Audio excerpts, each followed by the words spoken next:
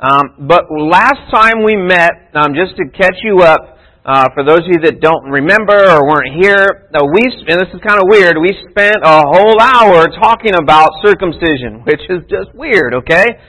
Just reality. And we talked about this concept that Paul and Barnabas had been preaching the gospel in all of this Gentile world, and these Gentiles, these non-Jews, were coming to Jesus, they were being saved, and then everything was great, it was all cool, and then these radical Jews came in and said, y'all got to be circumcised to really be saved. And Paul and Barnabas are like, no, that's not the case. So there was this big argument, and what happened is they took this issue up to the church in Jerusalem, to where the church leaders were. The church leaders came together, they made a decision, they said, well, Peter was preaching to Cornelius, and Cornelius was a Gentile, and the Holy Spirit fell on him just like He fell on us on Pentecost. And so if God doesn't care about them being circumcised, then why would we? And so the church made a decision and sent out these people to spread the news that no, you do not need to be circumcised in order to be saved. And so Paul and Barnabas brought the news back to the church at Antioch, where all of these guys were anxiously awaiting the news. Am I going to get cut or am I not going to get cut? And they came back and said, you don't got to get cut. And so it's like, like a sigh of relief, hovered over the crowd, because there's thousands and thousands of Gentiles that had come to Jesus who are now like, whoa, I didn't sign up for that. And so that's where we ended, and that's literally right where we're picking up with today as we finish up chapter 15. So turn to verse 36 of chapter 15 in the book of Acts. That's where we're going to jump off with. And again, this is a weird issue, okay? I know it's a weird concept to be thinking about, but this is like the real deal Christianity. These are things. Churches have these issues that come up, and people are on both sides of an issue. Should we paint the church white or should we paint it brown? And those are just like non-issues, but this was a serious issue for these men to have to try to figure out. And so I've titled today's message, Trip Number 2, A Rough Start, because we've already looked at Paul's first missionary trip. That's what we did for the past few weeks. We looked at his journey. He and Barnabas set off to spread the gospel all around the area, and they did that. They came back, they shared the news that God had been, He had been preached in all these different places, and thousands of men and women, boys and girls are coming to faith, and it was like this celebration, this party, that yes, the gospel's been spread. And today we're going to find out that they say, let's go again. Let's go back and visit some of them, and that's right where we pick up in verse 36 of chapter 15. It'll be up on the screen. And I'm just going to tell you, there are problems right from the start of trip number 2. Okay? Trip number 2 didn't go as well. It certainly didn't start as well as trip number 1. And we're going to see that here. So Paul and Barnabas they're celebrating. And then, after some days, it says there at verse 36, after some days, Paul said to Barnabas, let's return and visit the brethren in every city in which we proclaim the word of the Lord and see how they are. So Paul's like, hey, let's go back. Let's go visit our friends. Let's go visit all those churches that we planted on that first missionary trip and see how they are. Let's go to them. Let's encourage them. Let's disciple them. Let's go see how they are. It wasn't like they had FaceTime where they could just, hey, show me, like it didn't exist. None of that. They had to actually go. And so they say, sure. Verse 37. So Barnabas wanted to take John, called Mark, along with them also. Verse 38, but Paul kept insisting that they should not take him along who had deserted them in Pamphylia, and he had not gone with them to the work. Continuing, verse 39. And there occurred such a sharp disagreement that they separated from one another. And Barnabas took Mark with him and sailed away to Cyprus, but Paul chose Silas and left, being committed by the brethren of the grace of the Lord. And he was traveling through Syria and Cilicia, strengthening the churches. So immediately from the get-go, there's an issue. There's an argument. There's a problem. And it's a big problem here. This is serious enough to where they split. They split up. The dynamic duo of missions splits up here. And there's all kinds of questions that I have. I was talking to my mom in the car last week. Like, and I said, why would Luke include this? Like, why didn't Luke just say, Paul and Barnabas split paths and they went 2 different ways to try to reach more people? Because that's what happened, but why would Dr. Luke include this argument in the text? Like, why bring up this bad stuff? And I began kind of thinking, and she and I, my mom and I were talking, and I began thinking about the credibility of the Bible. That it's things like this that lend to the Bible's credibility. It's things like this that seem out of place, that seem like, man, if I was writing the Bible, I would not record that. I would not leave that in there. It doesn't look good for these guys. It's those events that are in the Bible that look like, man, what were they thinking? That help lend to the credibility. And here's what I mean by some of that. I mean, these people were real people. These things actually happened. These were men and women, boys and girls, who were jacked up just like you and I. Okay? These are not fairy tales that were made up to try to get you to believe in some imaginary God. These things actually happened. These are historical events. And God's Word is true. And you can trust it. And you can build your life on this Bible, on these Scriptures. Think about some of the things that have been included in the text. The disciples of Jesus, Jesus' closest followers, were some of the dumbest guys around, right? I mean, like, he's like, hey, I'm going to die. They're like, nah, you're not going to die, right? And Peter would constantly put his foot in his mouth for saying stupid things. And we see it time and time again. And Jesus tells them these things. He's like, listen, how dense are you guys? I've told you time and time again. We see King David, who everyone loves. He's a man after God's own heart. King David. Okay? King of Israel, and he sees some hot chick and he decides to go after her. And this is a married woman who's married to one of his closest confidants, and he sleeps with her and he gets her pregnant, and then he realizes it and he tries to cover it all up and he eventually kills that guy. Okay? He has that man killed to cover up his sin. This is a man after God's own heart. He was jacked up, just like you and I are jacked up. Elijah, God's prophet who slays 450 prophets of Baal. I mean, 450 men he destroys on a mountaintop and then immediately runs from a girl. He's afraid of one girl. Right? I mean, these are the types of things that are included in the text because they show us that these were real people. These were sinners like you and I. These were people that were writing the text of what actually happened. Not trying to make everything look good and all gravy and all that. Like, these were actual people in actual events. So I began thinking about this is true because, and I think I tend to call it like the selfie concept. When you take a selfie, how many of you, as soon as you wake up in the morning, take a selfie and post it to Facebook or Instagram?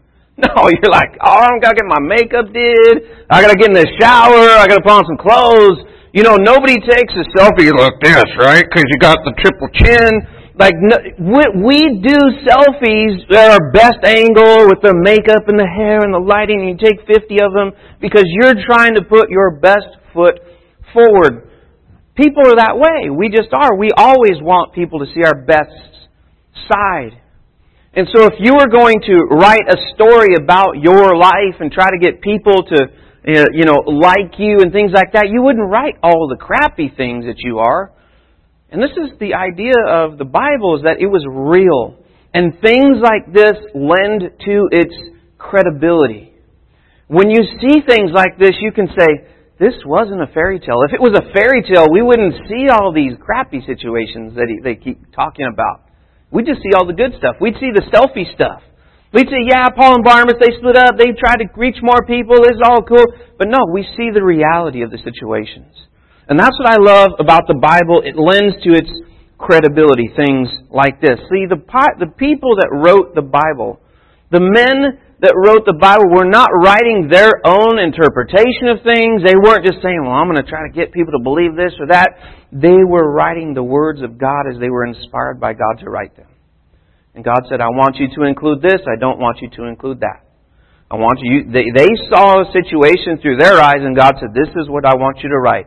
And so they wrote what God had them to to write. We can believe this book. So what's the issue between Paul and Barnabas? Let's look at it. This is, the main thing.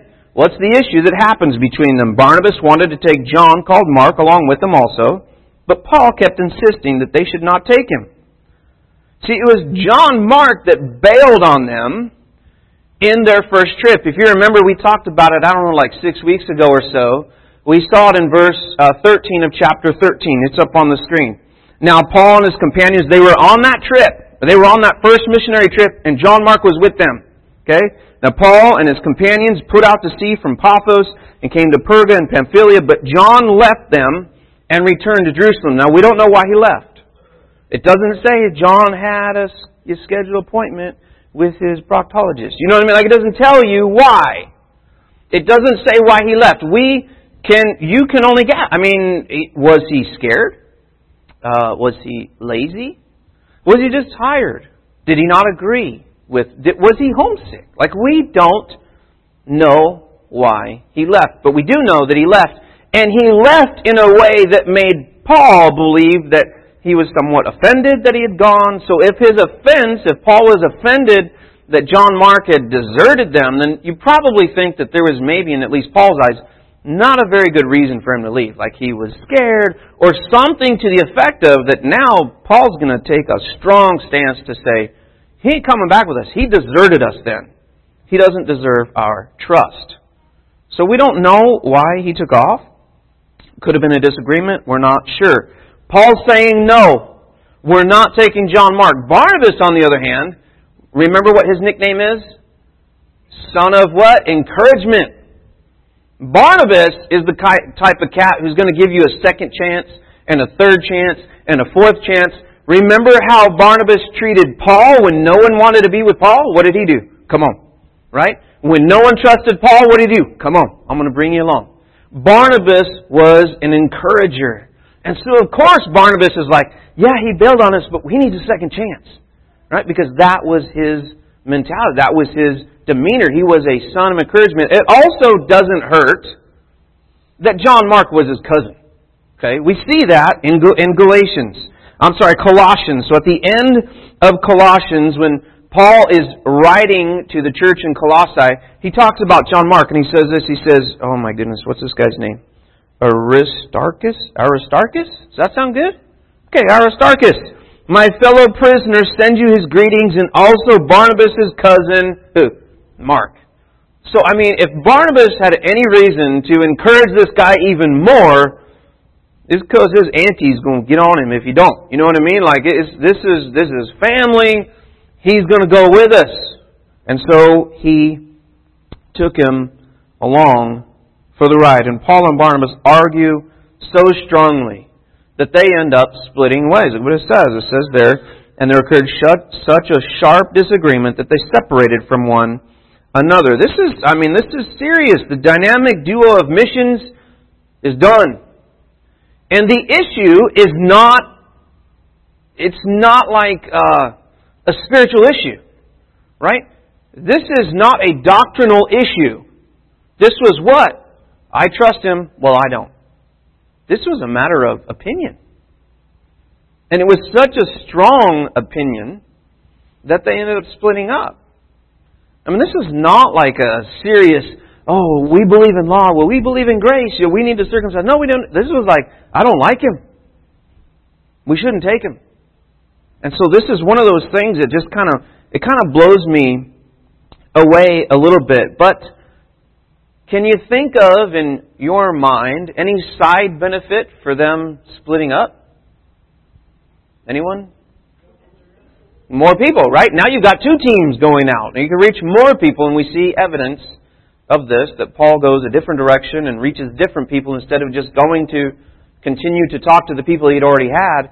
He goes a whole other route and reaches all these new people and starts these new churches. There's more people that hears the gospel. So here was the first trip. We've talked about this. We've seen this. So this was where they started, right? And then they came this way to Cyprus and Paphos and went all the way around and then it came back.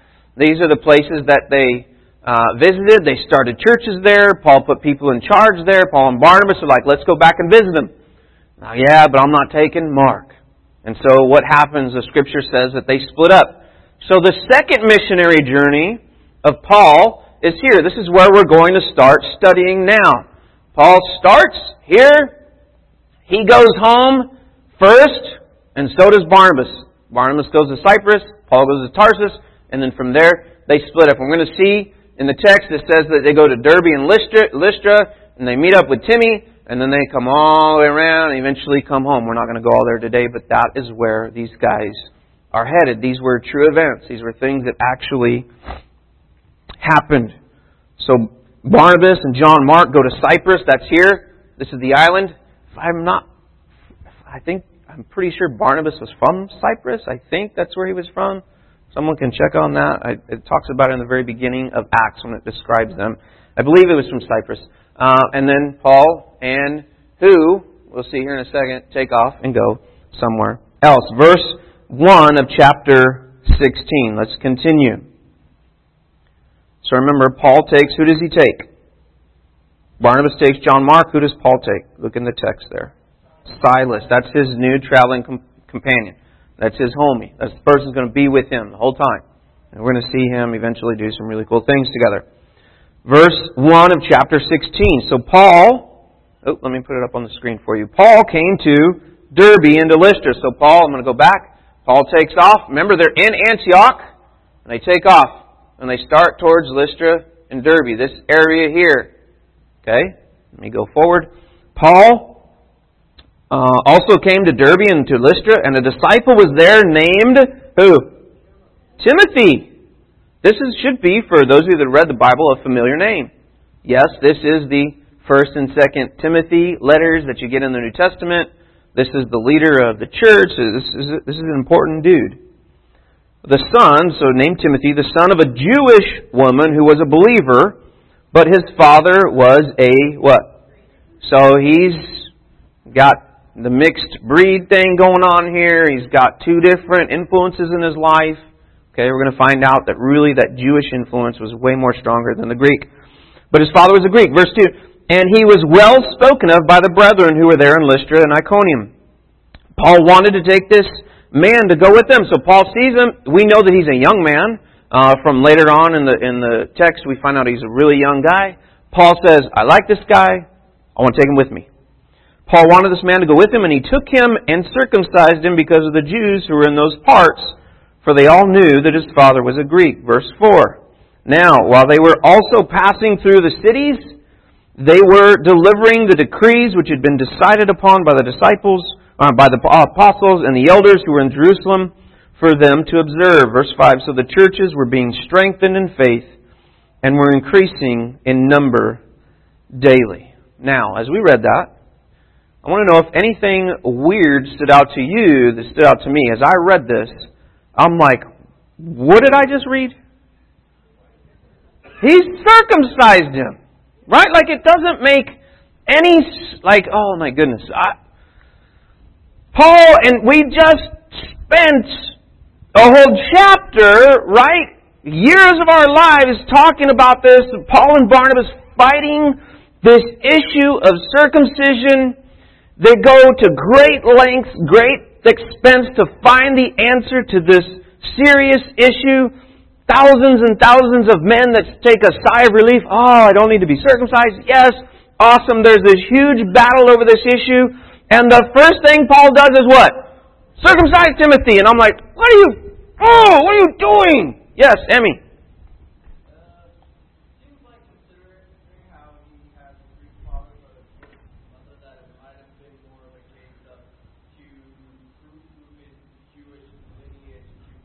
Okay. Not so much you need to be circumcised to change, so much as the people around you don't believe. You need to show them that you're the real deal. Okay, sure. So there, as I looked at this, I'm like, I've read through Acts probably 7 or 8 times in my life that I know of, and I've never noticed this issue.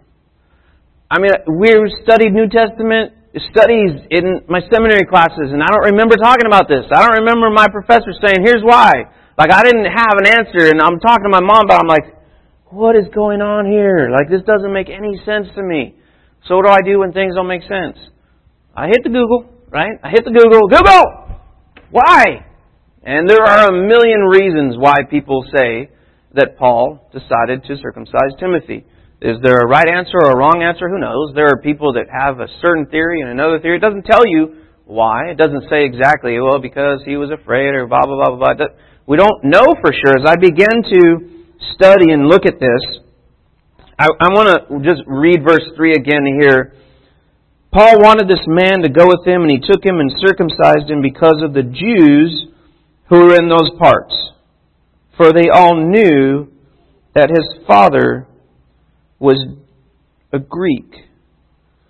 So Paul and Barnabas fight this incredible fight over circumcision not being required for salvation. And then he goes and circumcises Timothy. It's just weird to me. It's like, okay, we're going to go fight this battle, but sorry, Timothy, you got to get cut. Right? I mean, this is nuts! No pun intended. You know, like, this is crazy to think about that these things are happening, like real life happening, and Timothy's like, whoa. And then later on in the text it says, we're going to go all throughout the countryside and tell people they don't have to do this, but you have to do this. Like, this seems contradictory. On the surface, it absolutely seems contradictory. And there's no, like, clear answer that I said. But if we rewind, think about this for a second. I want for us to look at the full story. When Paul and Barnabas are in Jerusalem dealing with this issue, we're going to rewind for a second.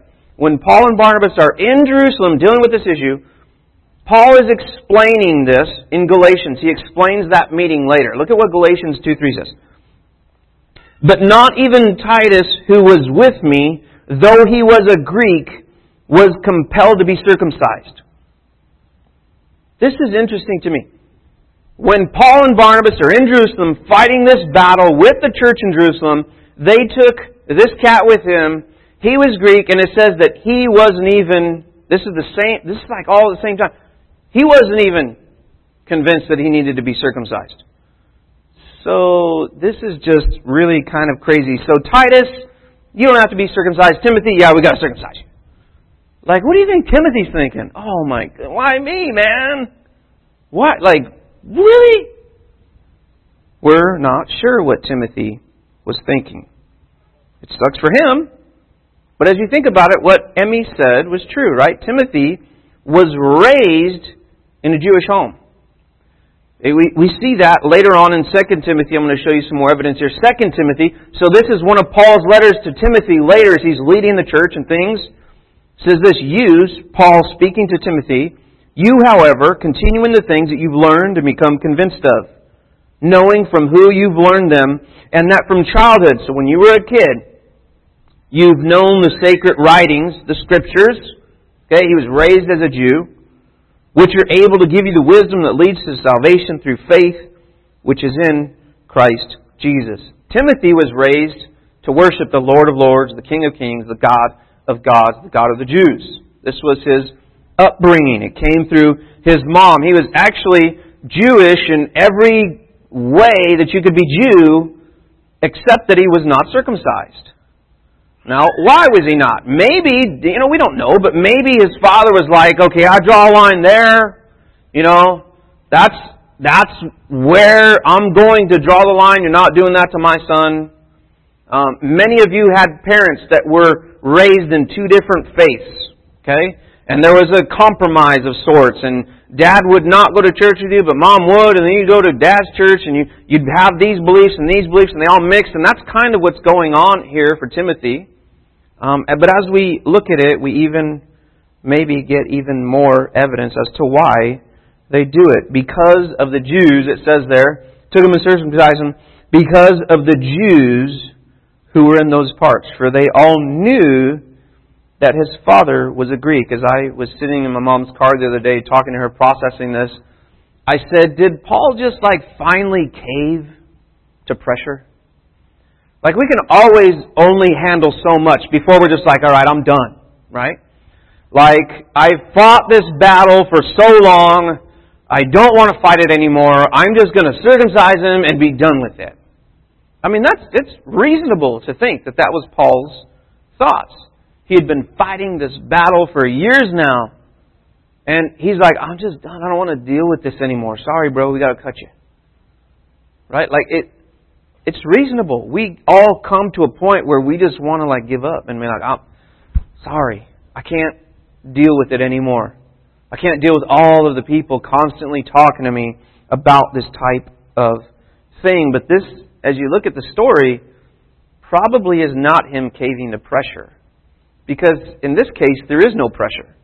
There's absolutely nobody telling Paul that you need to circumcise Timothy. There's nobody coming to Timothy saying you need to be circumcised. There is no evidence of this in this case. There was in the previous case, but not in this case. So I don't really think it's caving to pressure. So what is it? It's definitely not for salvation. They had already figured that out, that circumcision was not necessary for salvation. So what is it? And I think, as far as I've read and studied, I think that it has to do with a little bit of what Emmy said. It was Timothy's ability to relate to people on the mission field.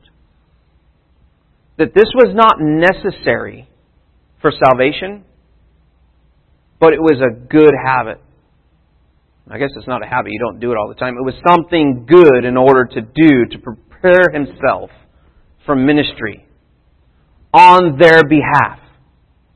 And the reason I say that is because Paul later teaches in his letter to the church at Corinth that he's going to do whatever it takes.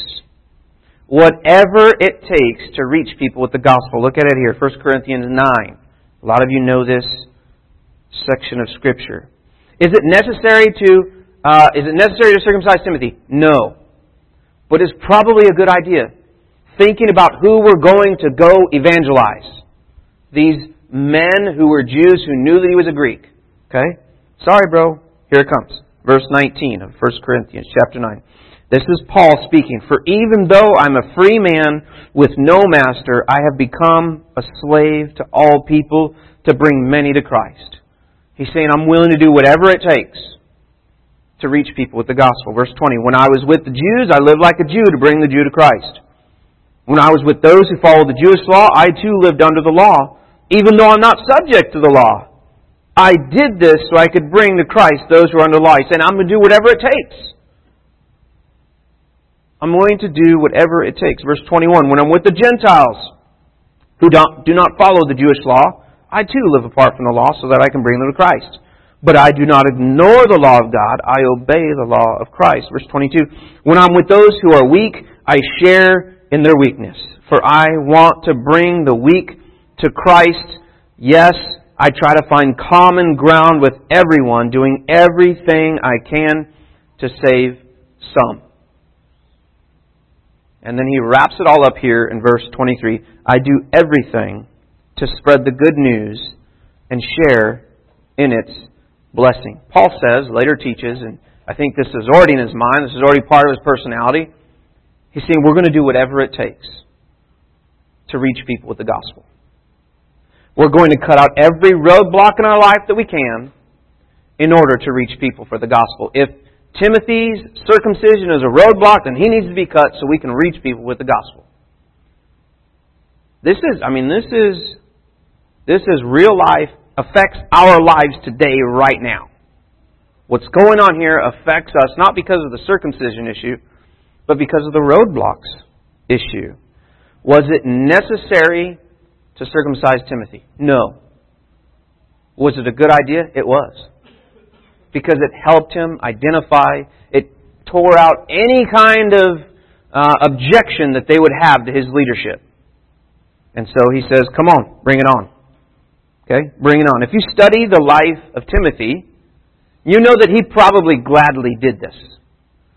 Probably wanted to do it as he wouldn't have chosen it at 8 days old or 6 days old or whatever. I mean, he would have wanted to have been fully Jewish. It's probably his dad who was stopping that. We don't know for sure. But if you look at the life of Timothy, he gave his life for the gospel. you can assume, you can take an educated guess that this was something that he willingly did in order to be a better leader.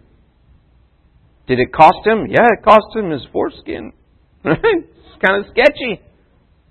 But it was not something that he would not do. Do you know what I mean? It was something that he was going to do to be a better example, to take the roadblocks out of the way. And then this is the craziest part to me of the whole story. So we get this, Paul circumcises him, and Timothy goes along with him, and what do? They start telling everybody, hey, you don't have to be circumcised. Right? Timothy gets circumcised in order to go preach the news that you don't have to be circumcised. It's mind-blowing to me. Look at this. Now, while they were passing through the cities, they were delivering the decrees which had been decided upon by the apostles and elders who were in Jerusalem. So they're going out, spreading the news to all of these other churches, all of these other Gentiles.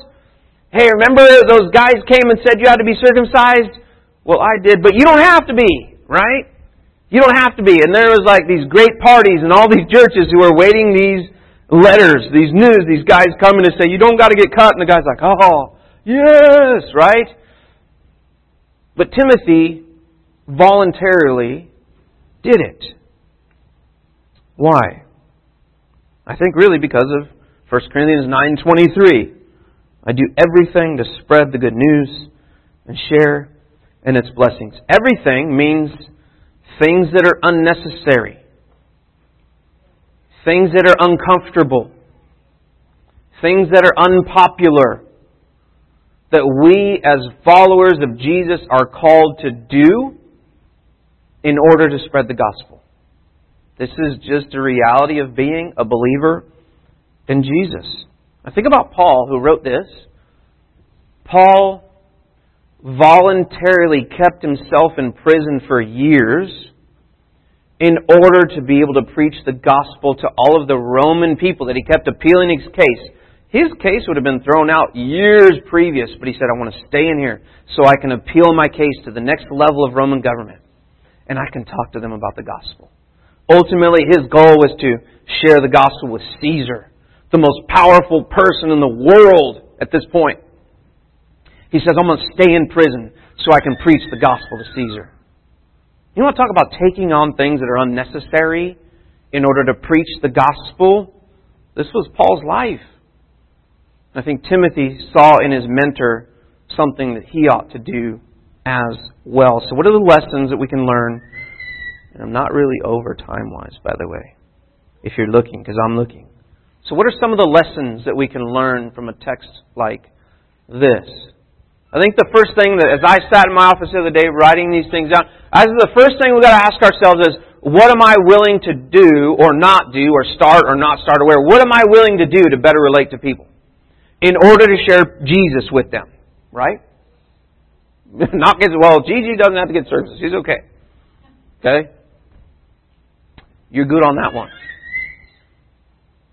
That's a question we need to ask ourselves. What am I willing to do to better relate to people? Learn about them. Am I willing to, think about this in your own life. You all have your own lives. You all have your own habits. You all have your own things that you're doing, not doing. What are you willing to do? Stop doing? Start doing? What habits are you willing to pick up in order to reach people with the gospel? Gigi.